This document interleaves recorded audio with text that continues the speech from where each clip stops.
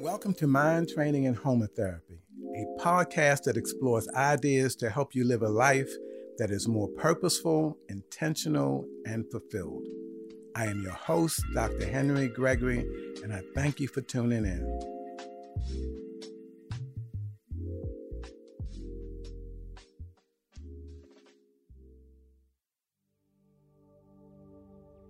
Hello, folks. Hope everyone's doing well out there today. Today I'd like to talk about a phrase that's familiar to many of us.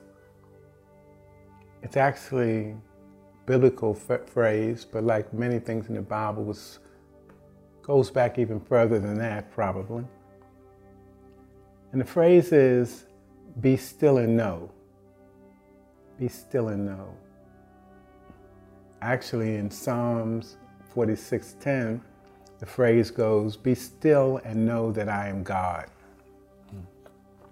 Be still. In today's world, being still can be a bit of a challenge. It can be a bit of a challenge. There are so many things coming at all of us.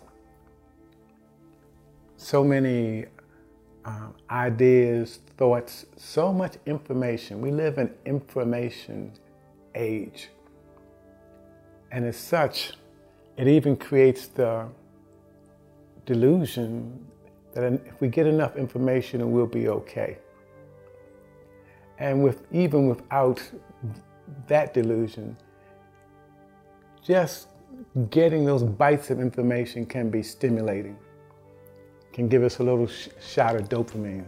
So much so that research says that the average one of us today looks at his or her phone over 100 times a day. And some of us as much as 900 times a day, which is really about every 5 or 6 seconds. So we're constantly being bombarded with external stimuli, whether it's the 2,000 commercials we see a day, whether it's social media or telephones or computers. We're constantly being bombarded with stimulus. And life has become so complicated. If we miss one of the cues that come from some of that stimulus, that can be very costly. If we miss a text or a phone call or even a piece of mail. So it keeps all of us kind of on alert, tuned in, and reacting to these constant stimuli. The interesting thing about the mind is the mind can think of a lot of things rapidly, can certainly be overwhelmed, can certainly be overstimulated, but it can only think of one thing at a time. Matter of fact, the only way to get real depth in thought, so we can really begin to go beyond the surface, is to look at one thing at a time. And that means develop the capacity to concentrate, develop the capacity to contemplate, so we can absorb meaning, so we can absorb guidance from what we do interact with. So this overstimulation can be costly, in that it keeps many of us on the surface. When I say on the surface, there's some research that says the mind, the conscious mind, is only about 5 to 15% of thought, the conscious mind. And so when we're stimulated continually from one thing to another, we tend to stay on the surface responding to whatever is the most recent stimuli. Think of it like a pond of water. If you have some water and the water is sitting still, if you put your finger in and stir it around, all you can see is the surface. In order for you to see to the depth of the pond and what is in the recesses, is you have to allow the pond to get still. And once it gets still, then the vision opens and you can see into the depths. Our minds are pretty much the same. When we can minimize the stimulus, learn to concentrate, learn to contemplate, we can go deeper, and instead of getting the surface understanding of what's going on, we can get a deeper understanding. The other thing that being on the surface causes is anxiety. When we're trying to juggle all of these stimuli, trying to figure out what's real, what's important, what needs attention, what's going to cost me what, that can be overpowering, and it creates a lot of anxiety. And anxiety being basically about insecurity, basically about feeling inadequate, feeling unable to manage all the things that are coming at the same time. So, and when we're in that state,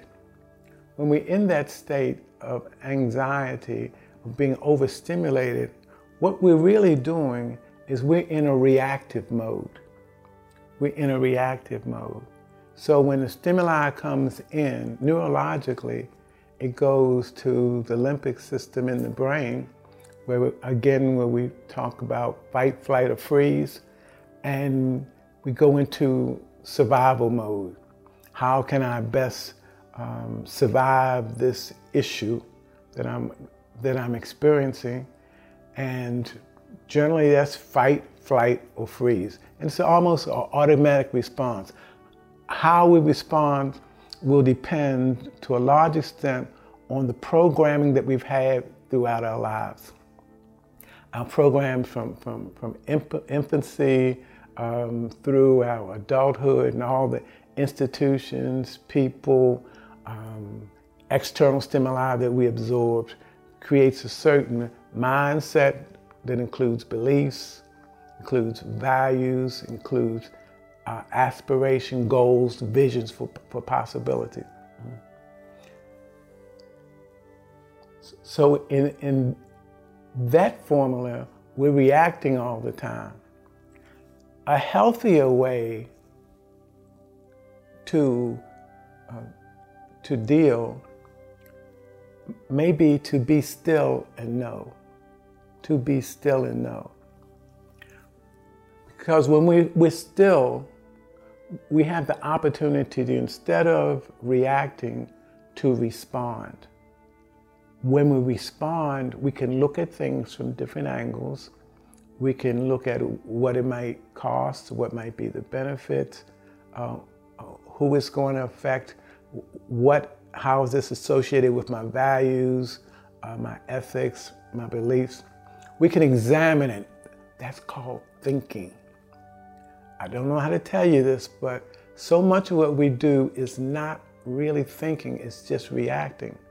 But when we can be stiller to really absorb what we're experiencing, then we have the opportunity to really think.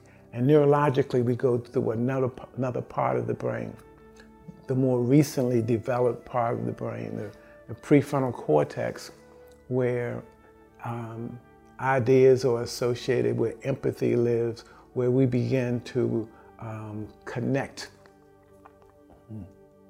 So at some level, being still is about training the mind,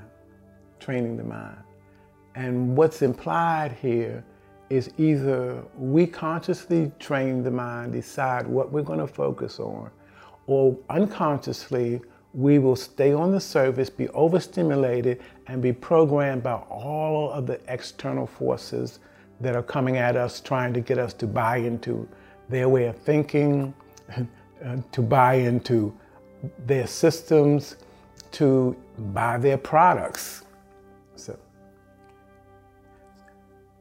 So how do we do this? How do we get to responding?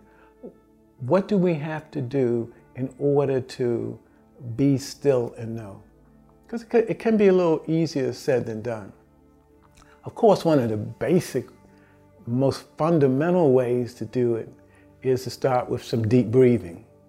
The mind and the breath are connected like two sides of the same coin.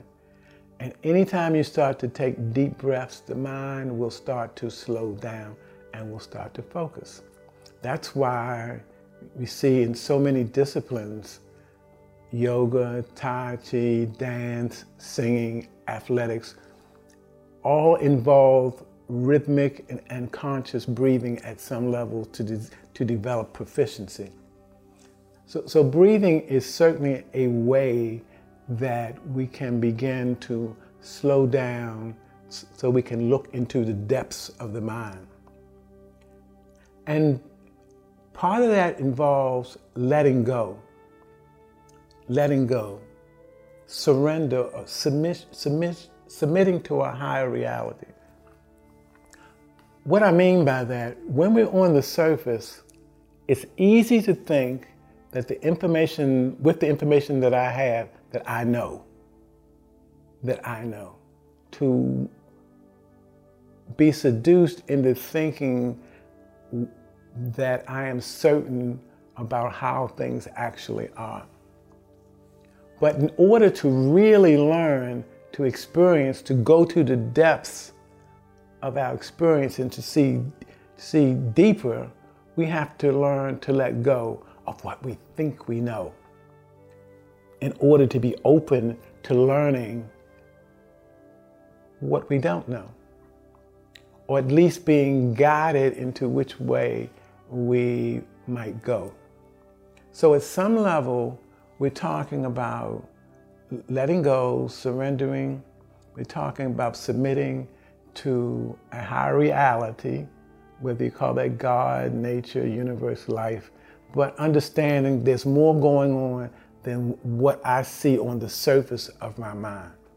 And for me to get there, at some level, I have to find some peace. I have to find some serenity. I have to surrender to a higher reality. I have to learn to face the uncertainty that is life. I have to, at some level, learn to move with faith, the understanding that things work out the way they need to work out.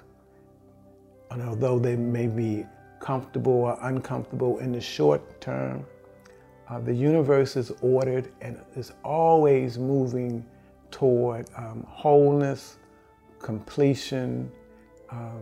It's always moving toward taking care of us all, even though it might seem like it takes the scenic route. And we also need to be courageous. Be courageous. Many times it's easier to stay with our surface deluded thoughts that come from overstimulation and in many cases lack of broad exposure than to move into uncertainty, openness, where I'm experiencing without the comfort of predictability.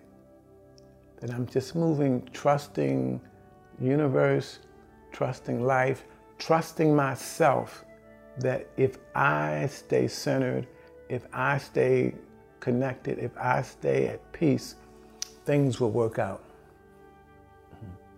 And of course, that requires some focus. Focus is how we develop the concentration, and concentration morphs into contemplation, where we become absorbed into what we focus on. What helps in that process is rituals. When we have rituals to help us organize our lives, then we don't have to spend as much energy trying to figure out things all the time. For instance, most of us get up in the morning, we have a set of rituals we do before we leave the home. It might include brushing teeth, it might include showering or washing up, it may include meditation, it may include eating, it may include greeting the people that we live with. But all those rituals help to organize our day, And those are just daily rituals. Then there are life cycle rituals, births, deaths, marriages, all those kinds of rituals that help to organize our communal interaction with family and friends and the larger community. And of course we have rituals that are involved in different seasons and holidays and such. Oh, and one of the big ones I really like is family rituals. I mean, for those of you who might be a little older, you might remember the way most families used to be organized around the evening dinner. That used to be the time when people got together, looked at each other, talked about the day, gave each other support. It was the organizing feature of the family. Somebody cooked, somebody else or cleaned up afterwards, and people communed together during that time of eating that meal to check in with each other and to support each other. So rituals are a way that we can organize our focus and to focus our minds. The skill that I would recommend when we're talking about being still and knowing is listening. Listening is the key to all communication, external and internal. Listening. And when I say listening, what I'm talking about is when that stillness, when we get to that stillness, instead of listening for words, listening to stimuli, learning to listen for the silence. Learning to listen for the spaces in between the words, in between the thoughts. I think of it as a blackboard. And we write words on the blackboard and we get caught up in the words, but what's enduring is the blackboard. When we can go into those subtle spaces and learn to listen to the sound of silence, that takes us deeper into ourselves. It's an interesting thing. There is a sound in the universe. When they say the sound of silence, there's a ringing that's happening all the time. It's the frequency of the energy interacting. And we hear it sometime when we get hit in the head with something, and then we'll hear that ringing. That ringing is there all the time. When we get still enough, we can hear it at will with enough practice. It's a matter of just getting still. It's the sound of silence, if you will, the sound of the universe. So we learn to listen between the words, listen to the silence, and in the process, we tap into our intuitive selves. When we can be still, the knowing comes from our intuitive selves.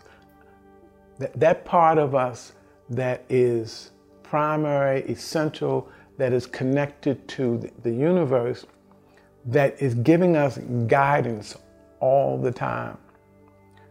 But because we are so overstimulated, many of us don't regularly check in with our own intuition.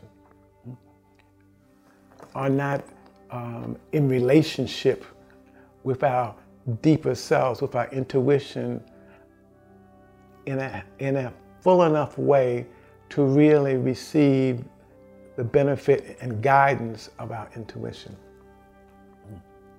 But when we learn to be still, that intuition comes up in a more full way. And then those synchronicities start to happen. You know about the synchronicities? When you think of somebody and they call, when you read about something and next thing you know, some example of it shows up, where life begins to show a harmony, a interconnectedness beyond what's happening on the surface. Beyond what's happening on the surface. So that's what it's all about. When we say be still and know, we're talking about tapping into our intuition. And we have to get off the surface. We have to go deeper. We have to learn to trust ourselves in order to access that deeper, essential, eternal part of ourselves. Okay? That's a start.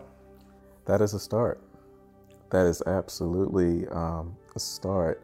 This is one of those ones where, number one, you're on my street with this one, absolutely. And number two, I have a couple of thoughts that I'll kind of just toss out there, as opposed to like having like a position that I'm trying to, communicate. The first thing that came to mind as you were speaking earlier, you mentioned that the mind can only think of one thing at a time. And that brought to mind my, what's the word for it? It's my disagreement with the concept of multitasking, because that has, become a major thing over the past decade or so, maybe longer, where there's almost a standard expectation of multitasking, right? And when you think of it like computers, computers have memory, right? Some computers may have 4 gigs, 8 gigs, 12 gigs, 16, some even go up to 32 and more of memory. And what that will, for the most part, dictate is how much the computer is able to do at one time. So I remember years ago, my uncle had just a basic word processor, and the only thing that you would do was just type on it, type a document up, print it out, whatever. But now computers are so souped up that you can play a video, watch, have one program running, have some messages going over here, your email is up. You have 5 different things going on at the same time. And what makes the computer most appealing is that it can handle all of this stuff. Well, people these days are expected to function in the same manner, where we could do so many things at one time. And I've always been a person that rejected that notion. It's like, no, we can only do one thing at a time. So I say all that to say, with a lot of the things that would be more healthy for us, there's a constant pressure and expectation externally to submit to the will of the culture. Submit to the will of the demand of the moment. Go ahead. And part of what happens with what we call anxiety is we get in that mode and we can't turn it off. Right. So then I can't sleep because my mind is still running. And although I may jump from thing to thing, I'm still doing one thing at a time, but I'm not necessarily doing anything optimally. Because to do it optimally, again, I have to focus. I have to go deeper, I have to connect with it thoroughly. But when I'm just jumping around from thing to thing to thing, that's not a way to get the best product. Yeah. That's not the way to get the best product. Yeah. But when we can support people in taking some time, preparing yourself, going deeper, focusing, and using your total self. The difference between us and a computer is we have we have a self in there that is capable of making, providing guidance, making decisions, of looking at things from different perspectives, you know, of feeling, you know, and I say feeling because if we're just doing the logic end of it, then we're going to miss a lot of things, like people. So many of our systems are set up very logically. They're just not set up to take care of people. Right. Yeah. Right. Matter of fact, that is probably the issue, to me, one of the major issues on a planet. We can travel the length of the globe and further, and we can communicate all over the place and create this and create that, but we're not real good at taking care of people. We're not real good at it. Matter of fact, I don't think that's been a priority. Yeah, and that actually speaks to my second thought, which is that a lot of us, we spend the majority of our day playing defense. Yes. We spend the majority of our day trying to work out how we're going to fend things off or take care of this, to back this away, back that away, so that hopefully by the end of the day we can have some semblance of peace. So we're not starting our day peaceful. We're starting our day on edge, trying to figure out what the day is going to throw at us that we have to fend off in order to hopefully get somewhere by the end of the day. So that's what I was talking about being in this survival mode, Yes. reacting, Yeah. rather than, you know, responding or being proactive. We're just trying to break even to make it, as opposed to life is about learning to thrive, to be happy, to actualize. Yeah. You know, as opposed to I'm just trying to get by. I'm just trying to make it. You know? Yeah, and a lot of us are afraid to set our own standard as Yes. far as how we want to operate, because we don't believe that it will be accepted. If we're talking about in a workspace, we feel like it'll make us less valuable if we can't keep up. Yeah. Go ahead. That's the faith issue. Right now, I think some of that is happening where folks are saying, I've heard of so many cases recently where folks saying, I am not going to stay in this job, or I'm not going to do that because this doesn't fit with my values of who I am, how I see things like that. I mean, even a lot of these, how should I say, service entry-level jobs now, everybody's looking for people.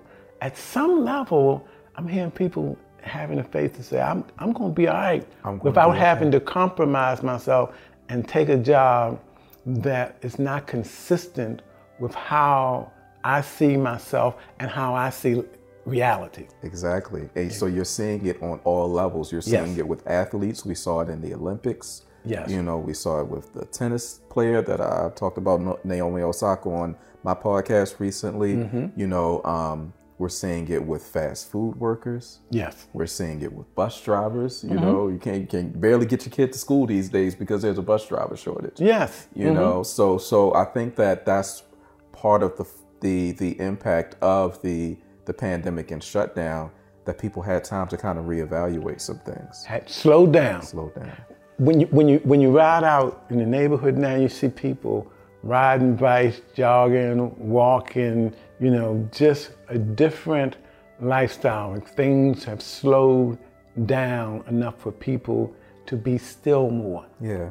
And when they start being still and say, what do I really believe in? I say, hey, you know, that don't really work for me. Yeah. It's called integrity. Yeah. And so when I can go deeper, I can get clear about where I really am, and I can make an informed decision about what I will and won't deal with. Yeah. And the faith is understanding it's going to be okay. Yep. One way or another, it's going to be okay. Yeah. And so, you know, so what part of what I realized, you know, I guess I could say recently, within the past couple of years, I had a moment where I said to myself, I've been successful and unsuccessful trying to keep up with somebody else's pace or trying to just be at the will of everybody else.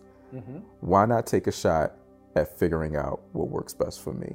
Yes. And just try that out for a while. You know, I've seen ups and downs doing it another way. Yes. You know, so it just taught me that none of this stuff is guaranteed anyway. None of it's guaranteed anyway. So I can have my influence come from the outside in or from the inside out. Exactly. But the inside out requires that I be still. Yeah. That I be still enough so I can receive some guidance, some information, some connection. Right.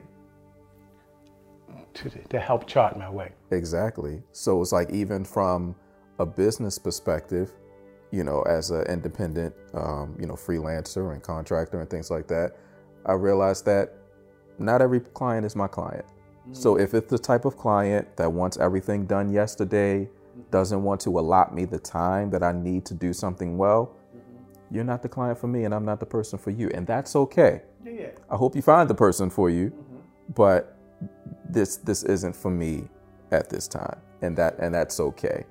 But sometimes we're so fearful of losing an opportunity, losing business, missing out on something, the fear of missing out and, you know, feeling inadequate and things like that. We'll say, you know what, we'll just sacrifice and try to do it this person's way in order to keep them.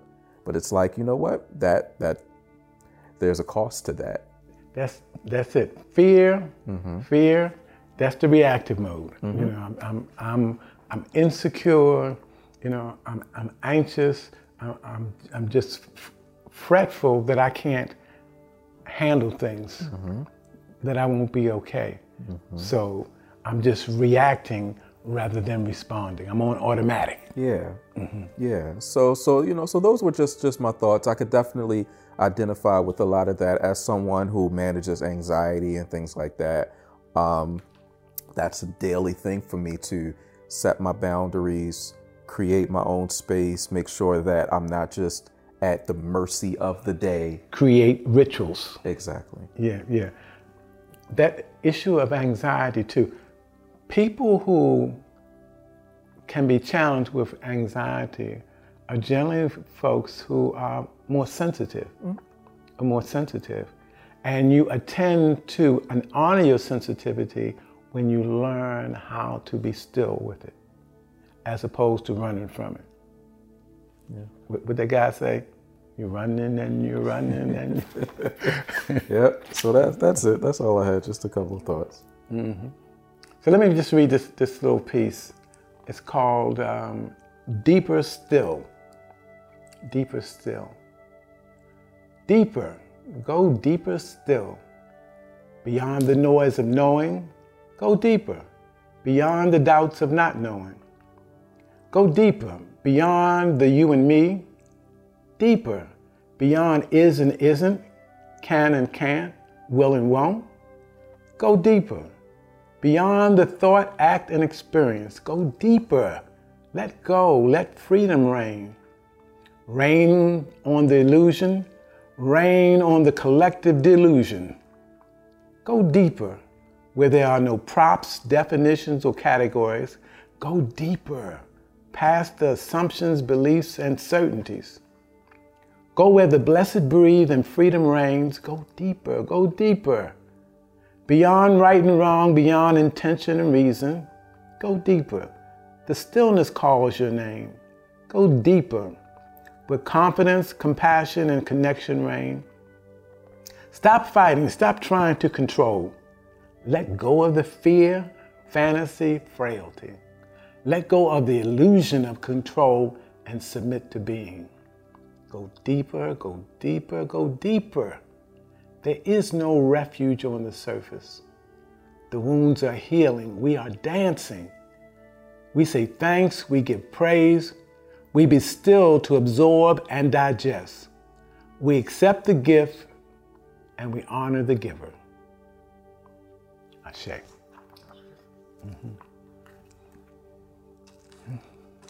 Okay, folks. Have a good week.